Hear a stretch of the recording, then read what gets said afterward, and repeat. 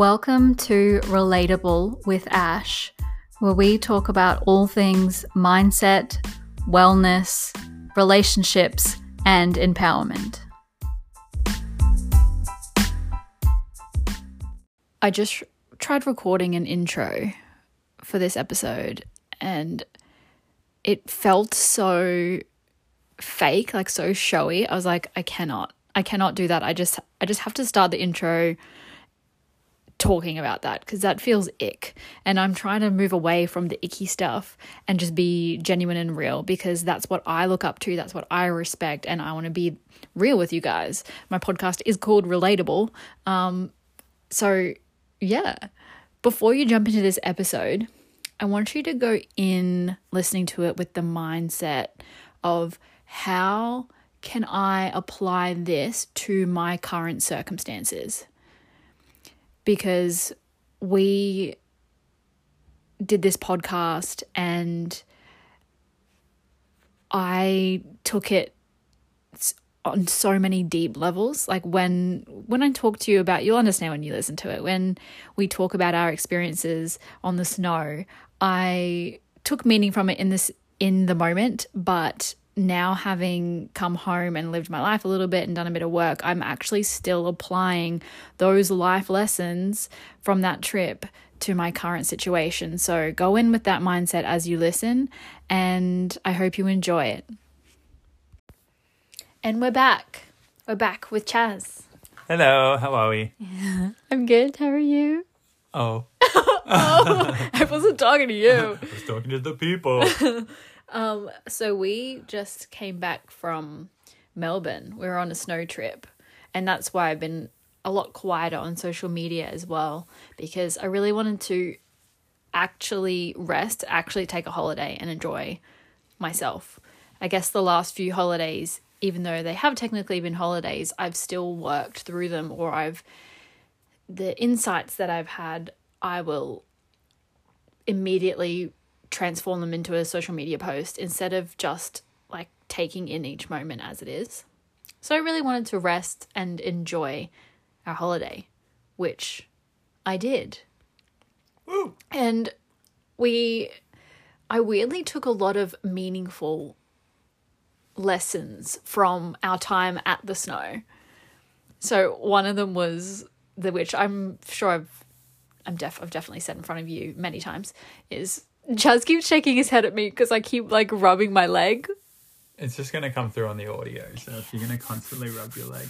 It's ASMR. And there you lost everyone. They're extremely pissed now. I do hate ASMR. Yeah. But one of the lessons that I had came from Chaz trying to teach me snowboarding. So this is the second time I've snowboarded, and you'd think I would have, been able to pick it up quicker, but I wasn't really.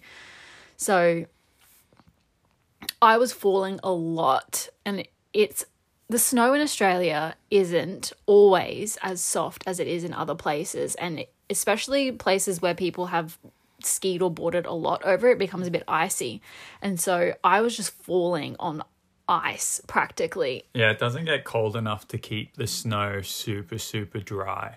And so like you'll get snowfall happen, but then overnight it'll kind of just freeze/melt and freeze over. And so the top sheet of snow, it ends up just being essentially ice rather than snow until everyone's gone over it for a fair few hours, which sucks if you're a beginner. Like it sucks super bad. Definitely not a great place to start. Especially on a snowboard, because you are going to fall. Yeah. In my mind, like being on skis, at least you're standing upright and facing forward. On a snowboard, you're constantly you're like parallel to the slope. So when you're not confident, you are. And I did go into this with a big ego. I was like, I've done this before. I'll be fine. That was not the case. And it hurt so much comparatively to falling in Japan that when I got down the slope, I didn't want to go up. I had a big cry. There was other emotional stuff going on, but on top of that, I was just like, I don't want to do this anymore internally. Yeah, day one was pretty rough. And then, and someone else on the trip also went through that. So you swapped. I was glad that I wasn't alone and somebody understood what I was feeling, even though it felt silly. It was a fun test for both myself and my good mate, Darcy, who I guess we were taking turns with our partners struggling with overcoming the fear of falling and like being in that beginning phase. And yeah, so you kind of had your mental breakdown at the first start of the day, and then his wife had a mental breakdown in the back half of the first day as well, and you just took turns. But it was also like the fact that we kind of overcame your fear a little bit at the midday, and we put like we had a drink together, and then I bought you another shot on top of that, and was kind of like, all right, that'll loosen you out, get some confidence. It definitely chilled me out. Yeah, and so after that, you had a bit of a better day after having a little bit of alcohol into you. Not the best way to solve your problems, but not advocating alcoholism, but it did help. And at the end of the day, we kind of recommended that to Darcy's partner as well, and she did the same thing, and she had a bit better of an experience after it as well. But yeah, it's interesting facing that kind of fear, where it's literally gripping you from achieving what you actually want to do. And like we pointed this out heaps of times over the trip, but it's actually so much harder to snowboard slowly than it is to snowboard at like a good pace down the hill. Like once you're kind of cutting into the mountain and doing those sweeping motions from toe to heel and heel to toe, you're pushing a lot more snow, and the momentum and inertia kind of carries you into each side of the board. Whereas when you're moving quite slowly and you kind of rotate slowly between each heel and toe, you leave yourself more room to kind of have the opposite side accidentally dig in, and then that kind of just throws you. And yeah, so you end up hitting the ground a lot. The helmet was a bit of an issue we worked out for you as well. Bloody hell. Yeah, the helmet was so heavy that when I would fall backwards, which like you fall butt first most of the time, well, that's how you're supposed to fall off a snowboard, is lean your butt back. My head would I'd be constantly getting whiplash because the helmet was so heavy. And by the end of the first day, my neck, my butt, everything was so sore. And I think what actually helped turn it around too was you turned to me when I was having a moment on this, sitting down on the snow, and you said, you have to accept that you're going to fall. And I was like, and part of me was like, I don't want to accept that. And then the other part of me is like, he's totally right. And I saw it in the bigger life picture as well. Yeah. And interestingly, the next day I still had maybe it was the third day, I still had a bit of an emotional moment, but just from falling and hurting myself. But after we watched Anastasia that first night, there's a song, if you don't remember the cartoon movie, it's not Disney, but it's about Princess Anastasia, the whole like Russian Revolution and things like that. There's a song on there that I missed out on watching because I was tired and went to bed. But it's my favorite song in the movie, and it goes, if I can learn to do it, you can learn to do it. And it was just playing over and over in my head that morning, and which actually weirdly helped me out getting back on the snow. Yeah. Because I was like, if that, in my head, I was like, if that kid can learn to do it, I can do it. Yeah. If she can learn to do it, I can do it. Yeah. Like, and I guess it's a good philosophy for life as well. Yeah, 100%.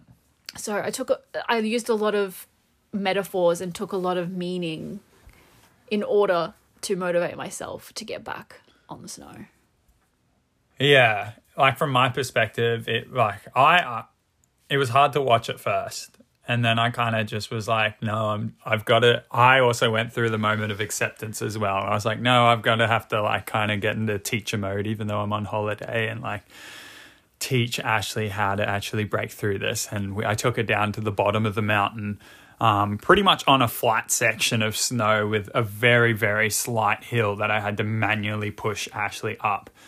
And then I took off my board and I was literally running around pushing Ashley on a snowboard, trying to teach her how to like turn and stop and come to a stop on both sides, whether it's heel or toe. And then even the first, or maybe it's the second day when we were doing that, it was all about how to brake and come off the ski lift, because that was like the hardest challenge for Ashley. I could see that was the biggest anxiety for her. Was well, getting on the ski lift was kind of tough as well, but we conquered that quite quickly. It was kind of just like getting through the gates was quite difficult for you, and I was like, no, you just got to pull yourself through the gates and let momentum do the work. You don't have to like kind of hobble run that you do on a snowboard, which is like a really awkward skateboarder kick but sideways. And so once we got over the getting on the ski lift, getting off the ski lift was then our goal. Like, we got to get off the ski lift without absolutely eating shit every time. And like, we all spent the first day, including myself, I'm pretty confident on a board, but I was eating crap all the time as well coming off that ski lift, because when you're with other people that are unexperienced, everything goes everywhere, and there's no real good path for you to exit, because people bump you or whatever it is, and then all of a sudden you're just like, you've only got one foot connected into the snowboard and you're going all over the place. But spending that like probably a good 30 to 40 minutes down on the flat with one foot unclipped and me just pushing you around, and then you like learning to just like kind of stay straight for as long as possible and then come to a nice easy break, removed a lot of anxiety about just getting up the mountain. And that was like, I think the biggest thing that got you to keep going was the fact that we could get you up the mountain without you falling from the get-go. Like, you didn't even, it seemed like you didn't even want to even go past that point if we couldn't solve that. And so I was really glad we did. And, you know, I started to enjoy helping you at that point, because I could see that it was helping. Whereas before, even though we may have been learning how to tackle the slope a lot, it seemed like your anxiety was just increasing anyway. And so I was personally feeling like more and more frustrated, because I was like, oh, well, this is just a drag for me, because like we're improving in some areas, but we're going backwards in your ability to push through and your resilience to push through this. And then we overcame it, we broke through, and then I was eventually on day 3 got to the point where I could leave you by yourself. And I was just out conquering crazy stuff. It was interesting because I could feel that too. Like, I could feel that you were frustrated but not wanting to be frustrated at me. Like, you wanted to be gentle with me because you know I wasn't going to respond to the frustration. I knew you knew that. But also that part of my anxiety was I didn't want to let you down, and I didn't want to prevent you from enjoying your holiday. And so, but that only made my anxiety worse, because I was like, I was putting so much pressure on myself to do well that I was just completely forgetting everything we were learning. And I would just fall on my ass time and time again. And so it was really helpful seeing you be so compassionate and willing to teach, even though I was like, you know, go back on the slope, and you're like, no, I'm going to teach you. That, like, seeing that allowed me to like stop putting so much pressure on myself, and that's where I was able to flow. Which is interesting. And breaking it down into little sections and little goals for myself was so helpful in tackling what felt like the biggest, hardest goal of my life, even though it wasn't. But in that moment, it was like that ski lift was like my biggest challenge, and I made the ski lift and mastering hillside on one day my 2 goals. And so breaking down this big goal into like smaller little goals, and then actually celebrating when those little goals were achieved, made it so much more fulfilling and a much more enjoyable experience. Would you go snowboarding again? Yes. Well, that's good. Because even though like I enjoyed it, there is a part of me, because I was breaking it down into little goals, there's a part of me that is disappointed that I didn't nail toe side. And so my next goals will be, when I hit the slopes again, will be nailing toe side, feeling confident getting to toe side, and finding flow. That's my next 2 goals. And then once I've reached those goals, I'm like fully able to enjoy snowboarding to the fullest. And will get my skills up. Toe side, once you unlock toe side, you'll be crushing it. It's interesting, like, you've got to have relatively strong calf muscles to endure toe side for a while as well. Yeah, that's true. I'm not sure if that like will make a bit of a difference for you. Like, I'm just hypothesizing, but like me playing a lot of sport, and then like Bryce, who tried snowboarding for the very first time ever, but by third day could do both sides very, very well and keep up with me down the mountain. Well, sort of. Like, he could be... I would stop at each checkpoint and wait, but like he could confidently come through the full mountain with me. Was really impressive to see. But he plays a lot of basketball too, so I was thinking, well, maybe he's got like pretty well developed legs in both front and or anterior posterior side.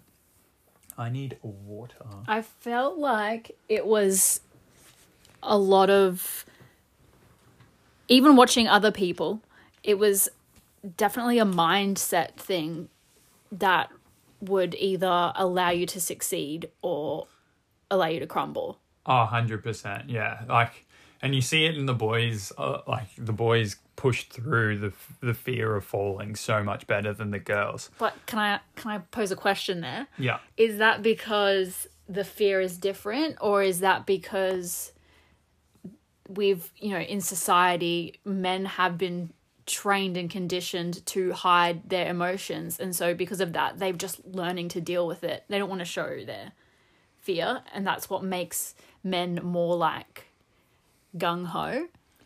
No, I disagree. I think it's more the fact that as young men growing up, we're allowed to take a lot more risks in the activities we'll probably pursue.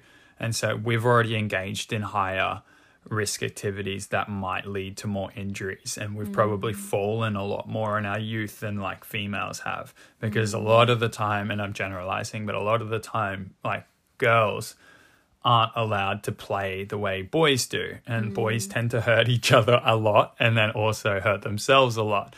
And so we're quite used to like enduring pain because we've fallen so much already. So it's not that scary. We've gotten up from a lot of injuries before.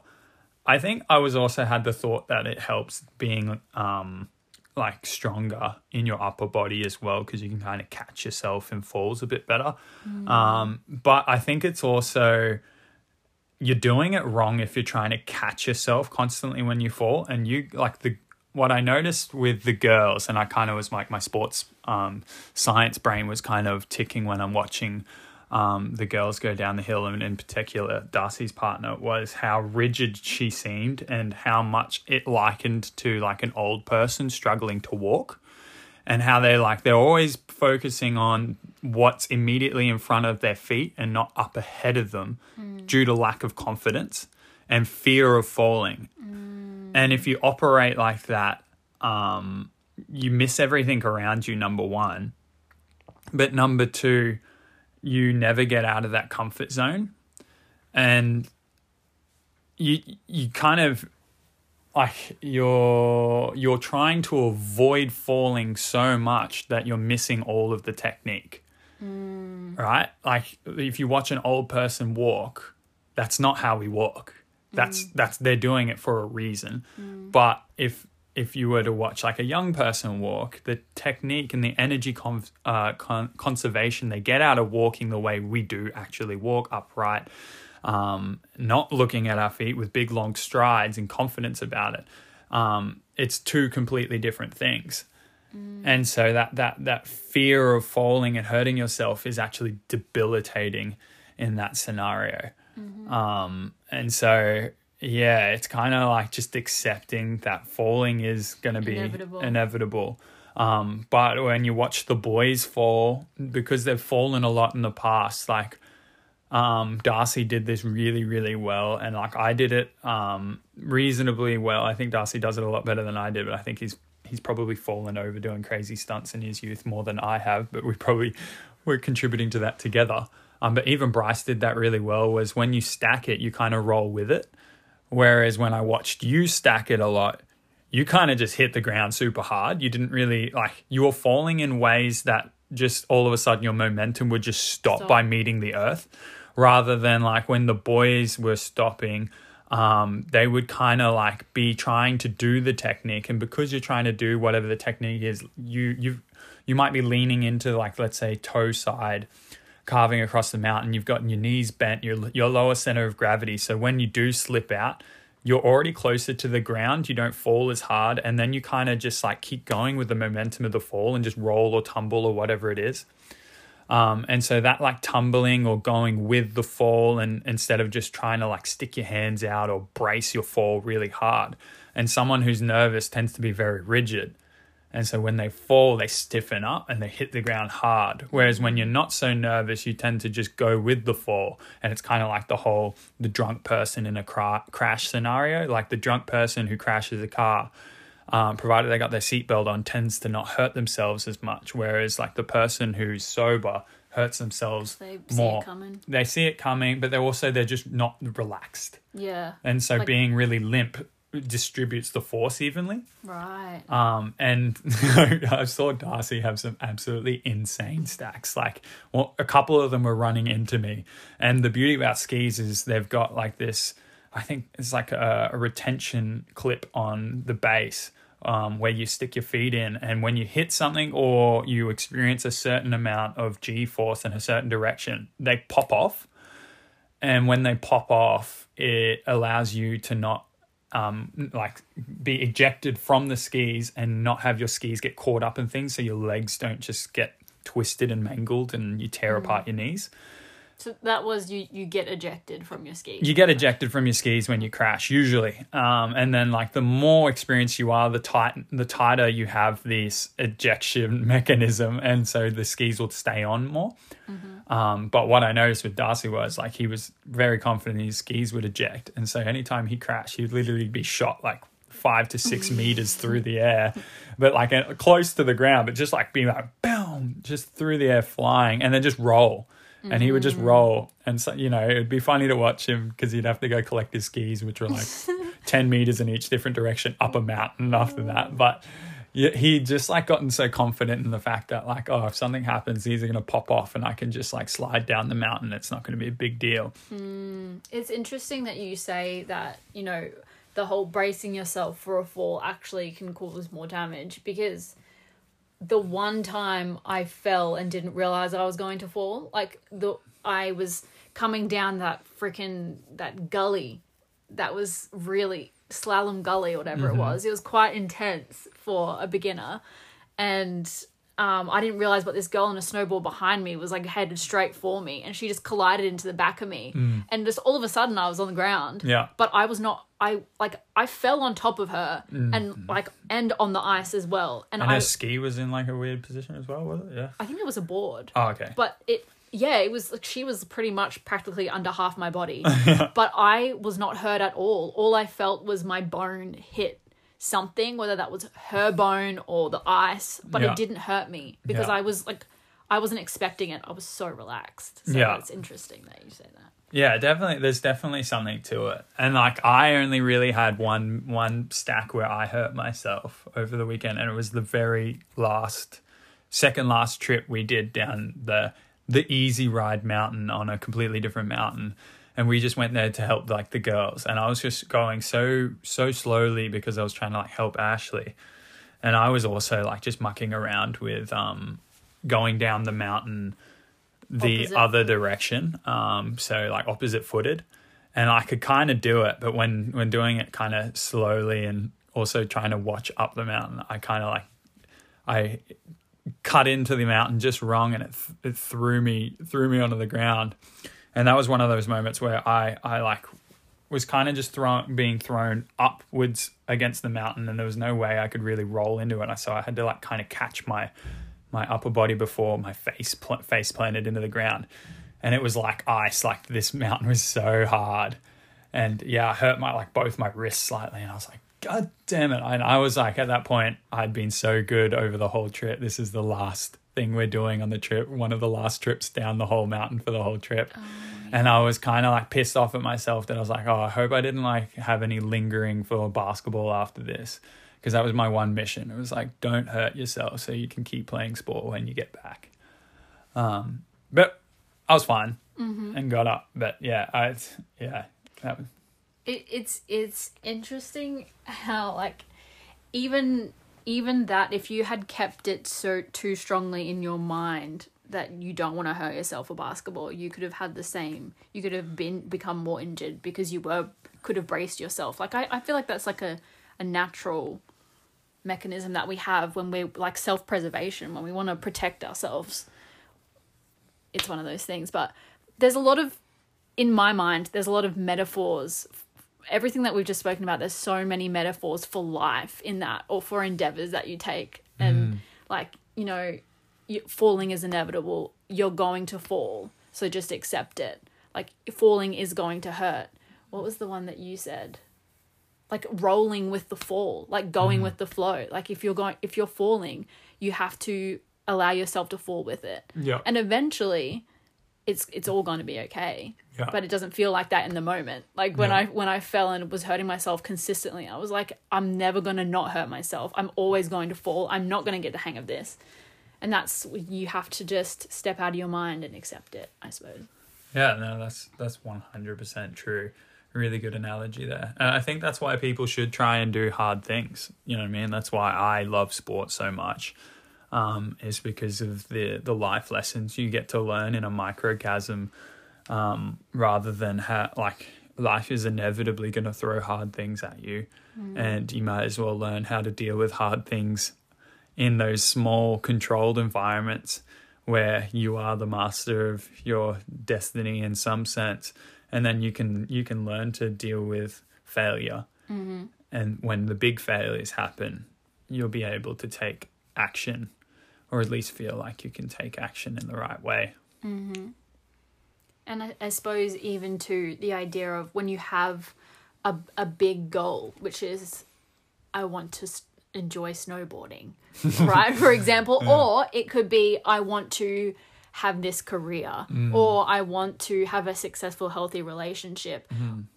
On the whole, it seems exciting. And on the whole, it also seems daunting and overwhelming. And if one small step that you make towards that goal, you fail, it feels so hard. And it's almost like you don't want to do it anymore. But when you break it down, like we did with snowboarding, when you break it down into the smaller steps, into the steps that work for you, or break it down into smaller goals, and then you hit those goals and you celebrate them, you're like, yes, I can actually do this in little steps. But sometimes just focusing on the big picture and not allowing yourself to take those tiny steps can hinder your progress, especially if you're mentally not ready for it. 100%. Yeah, that's so true. Yeah, I kind of have this perspective now in life, and some of it's a little bit of arrogance, and I'm aware of that, but I feel like I could do almost any job you could throw at me, because I understand there's no difference between me and the other person who's already doing that job. It's just the matter, like, there might be some slight physical differences, like I couldn't be LeBron James, obviously, but LeBron's already taken. But you know what I mean? Like, it's just a matter of how much you're willing to put in the work and how much time you're going to sink into something. But you can literally achieve anything if you make that your thing. But the hard part is finding your thing. Like, don't waste your life doing something that you really don't enjoy just because you want a paycheck that will sustain your materialistic views, or sticking in a relationship that you don't actually enjoy, but because it will bring you closer to having that married life, that closer to having a family. Yeah, like people get married to the idea rather than how it makes them feel, or the person. And like, I definitely don't have that 100% right either. I constantly grapple with whether I want to do the job I'm doing, or whether I want to try something different, or whatever it might be. Like, whether you want to be with your wife. No, I'm just kidding. Whoa. Only when she leaves all the dishes out. That's his sore point, guys. But I know that, so. I married you knowing that was your sore point. You married me knowing the dishes would be done. Yeah. They have to be done in a certain order. And I would take care of most of them. Hang on. Hang on a I second. mean, There's definitely more analogies to everything that we spoke about. And I think we hit a lot of them on the head. I think you can take from it what you want and what feels right for you. But even just the idea that, like, you can give things meaning. You know, when people say, like, it's not that deep. Well, it's like, maybe it's not, but maybe it is. Like, if you make it deep and you give it meaning and that's what gets you up again, then do it. What was the movie we watched last night? What can you describe it to me? It was with Mark Ruffalo and Oh, Just Like Heaven. Just Like Heaven, and the like kind of nerdy guy who ran the bookstore for psychics, and he said that line. What was that line? And he stole a line off a movie, but the way he said it was so gold. And it was just simple. It was like that. Now you're asking the right question. He stole it from iRobot. Oh. You know, like in iRobot, where he's got the little comm link with his is it adopted father kind of scenario in that movie because he repaired his arm. I don't remember. The doctor in iRobot, who he's trying to solve the mystery of why he died. The reason why Will Smith cares so much about him is because the guy repaired his arm. Right. And so, like, there's like this fatherly connection between them. But the machine can only answer a certain amount of questions. And then anytime Will Smith asks a question that it can't answer, it'll just say, I can't answer that question. But there's one particular question that Will Smith has to ask. And when he does ask it, the machine then goes, that's the right question. Right. Right? And it was just like a perspective of how he was looking at the question. And that popped up in that movie as well. And I wasn't sure because I was like, when did they come out? But I think iRobot came out before that. Yeah, like 2000 maybe. Yeah. God, that movie's good. I'd love to watch that. I'll watch that again with you. Totally. Because I don't remember anything that you're talking about. Oh, really? I just remember bad robots, one good robot, Will Smith, action. It's a good movie. It definitely talks to even the overreaching of governmental control, but from a robot perspective. But we're moving into artificial intelligence and it having more of a role in our lives now. So who knows what could happen in the future. But it's also like the whole Americanized thing where it's like the people uprise against the robots and they're all arms and they have machine guns and stuff. And it's like, yeah, Second Amendment rights. Yeah. America. Guns. But I laugh at it, but I oddly think I would support Second Amendment rights if I lived there.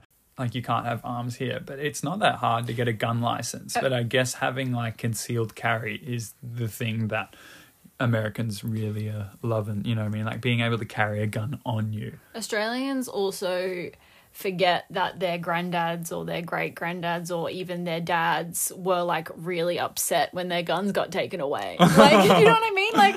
They weren't just like, oh yeah, let's hand in our guns, I'm so happy about this. Yeah, they were devastated. Yeah. Especially, how many of them do you reckon hid one or two?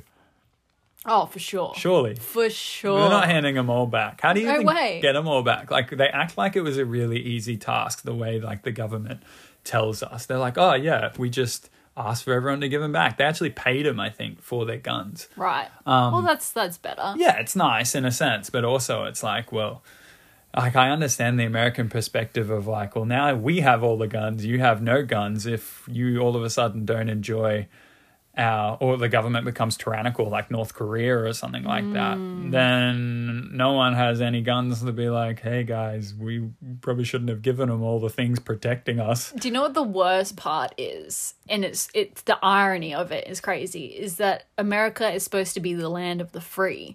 And freedom includes, to me, everyone being allowed to have certain things. And yes, freedom is also being able to go to school and not worry about being shot. Yes, that just means that there needs to be a better system in place. But I was trying to think of an analogy where, if someone took away something from us, would, I can't even... I was going to say a car. I heard... Imagine them taking away our cars. because of the amount of cars that were killing people. Like if Oh, cars yeah. were the number one death, right? Which they're high. They're super They high. are super high. Imagine, Probably way higher Imagine than if they guns. were like, okay, anyone with petrol cars, we're going to take your cars away. We'll give you some money, but we have to take your car. Would you just be like, yes, that's totally the right answer? Like, probably not. Yeah. Yeah, it is an interesting thing. You're like, oh, but my car's a tool to get me to work. And some other guy's like, yeah, my gun's a tool to get me food. Yeah. And then other people will be like, well, there's buses, there's trains. Like, I live in rural America Yeah. where there's no buses and trains. yeah, like Unless you want to wait 2 hours. it sounds like a silly analogy because it is a little silly and a little far-fetched compared to guns. But no matter what side you're on, you can find pros and cons. 100%. Are you more about freedom or are you more about control? That's what the actual question comes down to. And you're crazy if you're going control, in my opinion. Because there's no, once you start leaning towards control, there's no end to it. That's the whole reason why every other country other than a few are so intensely corrupt. And yes, we also have corruption issues, and the corruption issues comes from people trying to take too much control over things. And the way that they've thought out the Constitution, and those people come from a time where they literally just fought for their independence tooth and nail, and they've written a constitution so that can't really happen again. And so they're literally writing it in mind with the foresight of ensuring that another government can't do that to them again, and they can't have their freedoms taken away, which I think is such a cool, noble cause. Yeah. I wish I knew more about Australian law, but I can almost bet it's very close to the laws we had given to us from our monarchy. Yeah. The well, Queen. I was going to say, considering our country is built of convicts and invaders, then I'm not sure our law is as beautiful as the Constitution. You never know. Maybe some really bright guys who stole some bread were had some really good ideas. Yeah, maybe they were like Robin Hood. Yeah, I doubt it, but hopefully. Yeah, I highly doubt it. Yeah, no, but yeah, the Second Amendment rights would not be mad if that changed. The problem is school shootings do suck. Obviously, I love the fact that I live in a country where that isn't something I have to think about when I go to school and teach. On the other hand of things, why are people so sad and sick in society that they even have the thought to do that? That's the craziest thing. Something that came up when we were just talking about that was, the idea of control. And it comes from, people always corruption and control comes from power, but it also comes from fear. Yeah, they kind of go hand in hand in some ways. So the fear, I don't even understand what the fear could be.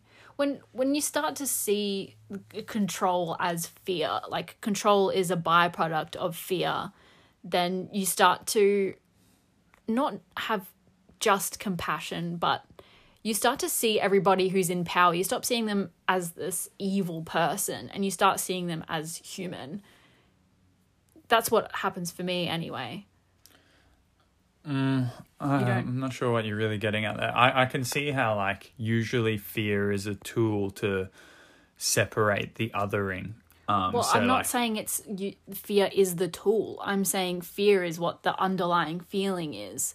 Especially, let's say you're in a conservative government and then all these progressive ideas start coming through and start actioning.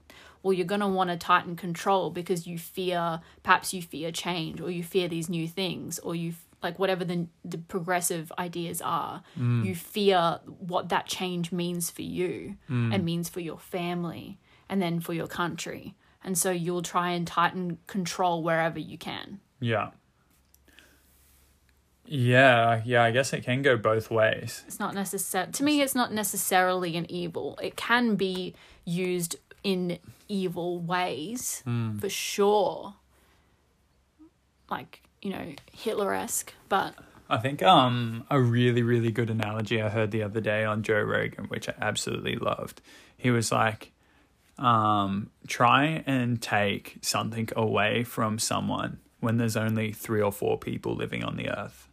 Like, we all have guns. And then one guy's like, I don't think you guys should have guns anymore. I'll have the guns.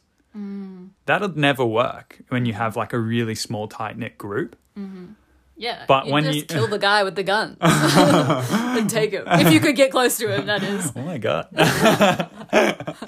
But like, as soon as you blow that up into like millions and billions of people, all of a sudden people think it's okay to oppress others or take like their choice away for certain things.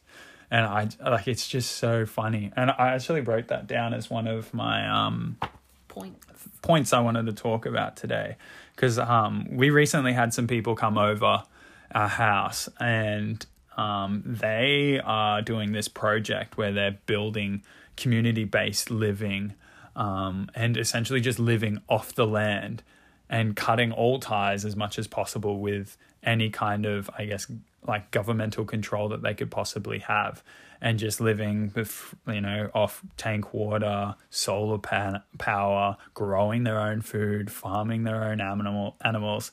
And it's just such an awesome idea. And like, to me, when I hear that, like it sounds like the craziest hippie thing as well, but it also just like, there's some attraction to that. I don't know what it is. Like, I could sit on YouTube and watch videos about those kinds of people. I love it. For so long. And I'm just like, whoa, like it seems like a kind of living, although hard, would also be so fulfilling, because like we were made to actually try and survive, like evolutionary wise. Like we're survivalists. That's what we do. We come up with engineering ways to solve problems, and we just keep surviving. And when you're in the act of surviving, you don't necessarily have all these thoughts that cloud your mind that society comes along and brings with it. And so I think there's like a sense of peace in living like that. And that's, to me, the whole reason why so many white people were going back to live with Native American Indians when the whole settler kind of thing was happening in America. And you weren't really seeing the Native American Indians going the other direction. It was always like white people converting over to their lifestyle living, because in so many ways it was in somehow more fulfilling, whether that was spiritual or social or everything. But like in many ways. But it's interesting. You made a point before. You were like, you know, you have to ask the question, why are people so like mentally struggling? And to me, that is one of the answers. One of the many answers is that, you know, living the way that we do in this new way has created new kinds of stresses that we aren't adapt to dealing with, or like stresses that shouldn't actually be stresses in the grand scheme of life.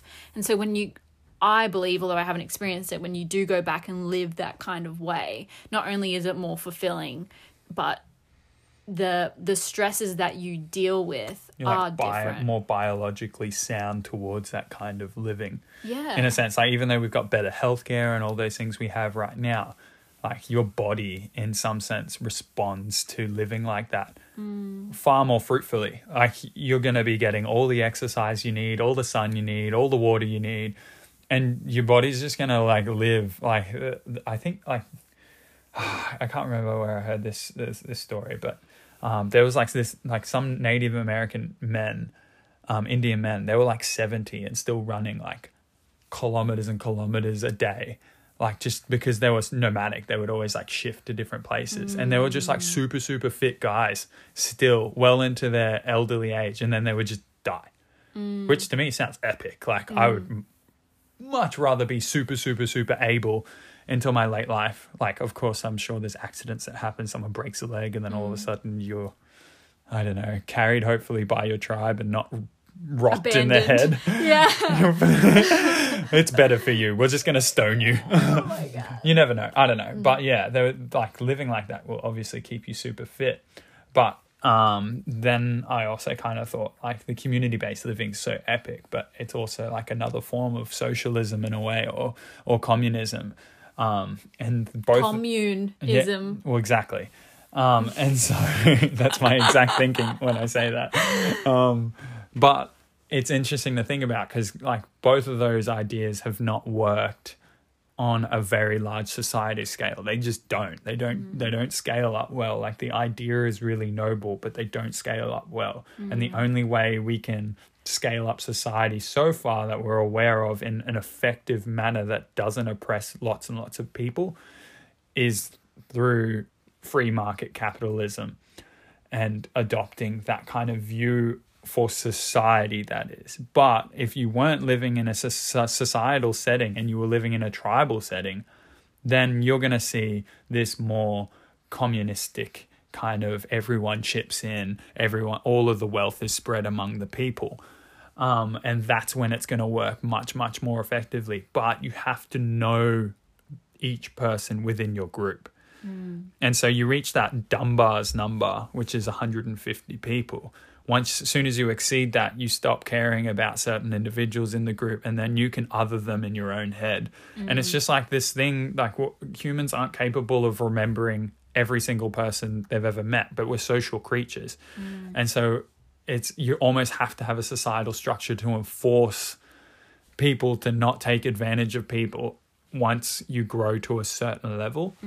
And then you kind of get like society is effectively just hive mind, right? It's a way of trying to group the collective brain into one train of thought. And the better you can brainwash your people with propaganda or whatever it might be, the better you're going to have a collective mission completed, and you're going to be more prosperous. But you have to have some way of controlling the people. And so but unfortunately, when we can't sync up like bees and have one purpose, we're all a bunch of individuals in this bigger machine, and individuals with their own thoughts and wants and feelings end up getting super, super sad when they have to do all these things that they feel like doesn't really make a difference. And because the scaling of it's so big, you can't tell if you're making a difference or not. And so people get super sad. And so I think that is the crux of why you see people fall through the system and then do horrible, horrible things. Like you just can't capture everyone, and not everyone's going to be living a fulfilled life in the structure we have. Yeah, that's my rant on that. Yeah, I like where you went with that. It popped into my mind the idea that and you actually ended up saying it, is that, you know, on a bigger scale, these things don't work because there's so many of us and not enough land. And even the idea of like, you know, I'm trying to sort out problems in my mind as if I am in a tribe, and you run out of water or you run out of like animals, or something changes in that food chain. Like for survival, you'd want to group up with another tribe if they allowed you to, but then you exceed that Dunbar number, and then all shit hits the fan, and it just ends up being like it is now. Yeah, you end up fighting each other over resources, because now your resources are dry and the other people on the other side of the creek now have more resources than you, and you're starving to death. And you think that the other people have done some kind of witchcraft curse on your side of the land, and your leader convinces you of this, and all of a sudden the people agree, and you other them, and they're the disease and the corruption, and then all of a sudden you're braining each other. Oh my God. It escalated so quickly. Yeah. But you know what? It's funny because they're all the same problems, just on a different sphere, in my mind. Yeah, I think the only way to like get around the issue in our society is to ask yourself, whatever you're doing right now, is it worth the paycheck you're receiving, or could you be doing something that is more fulfilling for you, even though it might be taking some kind of sacrifice? And like, don't be accustomed to the cultural norms and the agreed social behaviors that others put on you in order to fit you into a box of where you should take your life. You know, like you don't have to have the wife and the family and the house and that all sorted to be happy. Like it's just not true. Like you might be happy being solo and having a really good group of friends and working like a $500 a week job and living communally with like 3 other of your mates. And just letting that be okay for the time being, and looking for whatever the other thing is that you want to fulfill your life in while working, maybe like an easy job that can give you time to actually consider these other thoughts. Like so many young people get locked into full-time work. And as soon as you get into full-time work, you're committed 90% of your life to this venture that you're not even sure if you're fully invested in. Whereas if you did casual or part-time work, just paid your bills, had enough to pay your bills, you're going to have all this extra time to give yourself thought about how you want to lead your life, and then direct some of your focus into that direction and see if you can actually make it fruitful, and kind of take that entrepreneurial mindset, and just keep trying stuff. If you just keep trying stuff, you're gonna find something you can kind of stick at, and you can make money doing just about anything. Particularly if you live in a first world country right now, like you can literally make money doing absolutely anything and everything if you can put your mind to it and be somewhat good at it. Like you don't even have to be excellent at it. You don't have to be master at it. You just have to be somewhat good at it and provide a service that people will enjoy. We really do forget how much freedom we have living in a first world country, and that we let certain things stop us. And yes, there are certain decisions, like if you're making big money decisions, and you know, then too many big money decisions in a row that aren't actually you know, working towards anything fruitful or fulfilling or joyous for you, then yeah, it's probably not a great idea. But in saying that, we do have the freedom to try many things, and you know, making excuses for ourselves isn't going to lead us to that happy life. You know, if the life you're living right now isn't enjoyable, then like, what are you doing to change that? Like, you know, doing the exact same thing over and over doesn't, you know, just for a longer period of time doesn't mean that it's going to change your life. There's that, I was just thinking of that, I think it's an Einstein quote. It's like doing the same thing over and over is the definition of insanity, and expecting change. Doing the same thing over and over and expecting change is the definition of insanity. Yeah And so many people live that nightmare, which sucks. But everybody is doing that. Maybe they're not doing that in their career, but just like emotionally or mindset wise, the same, you're on the same train of thought, you're in that same pattern, in that same loop, just with something completely different.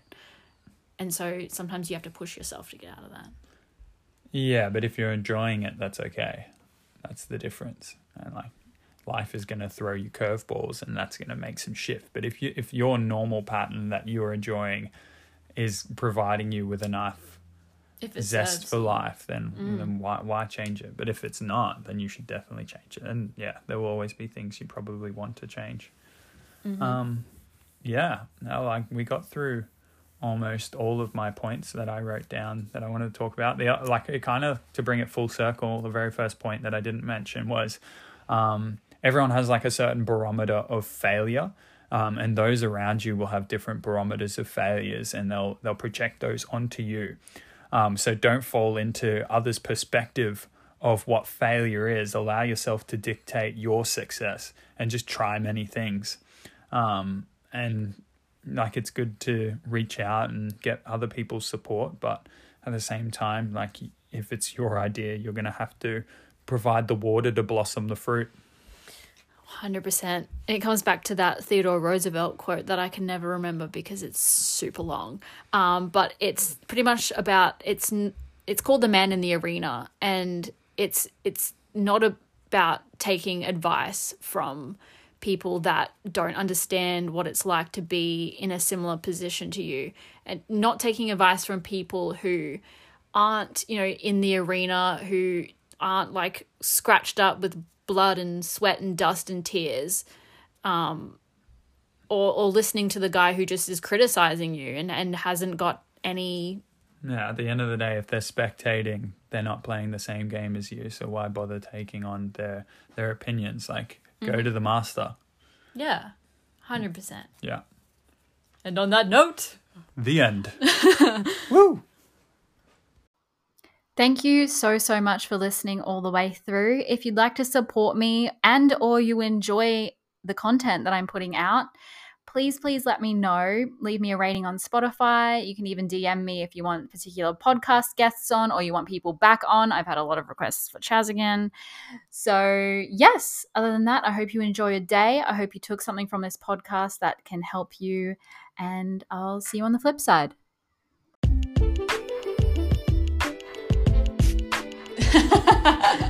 All right.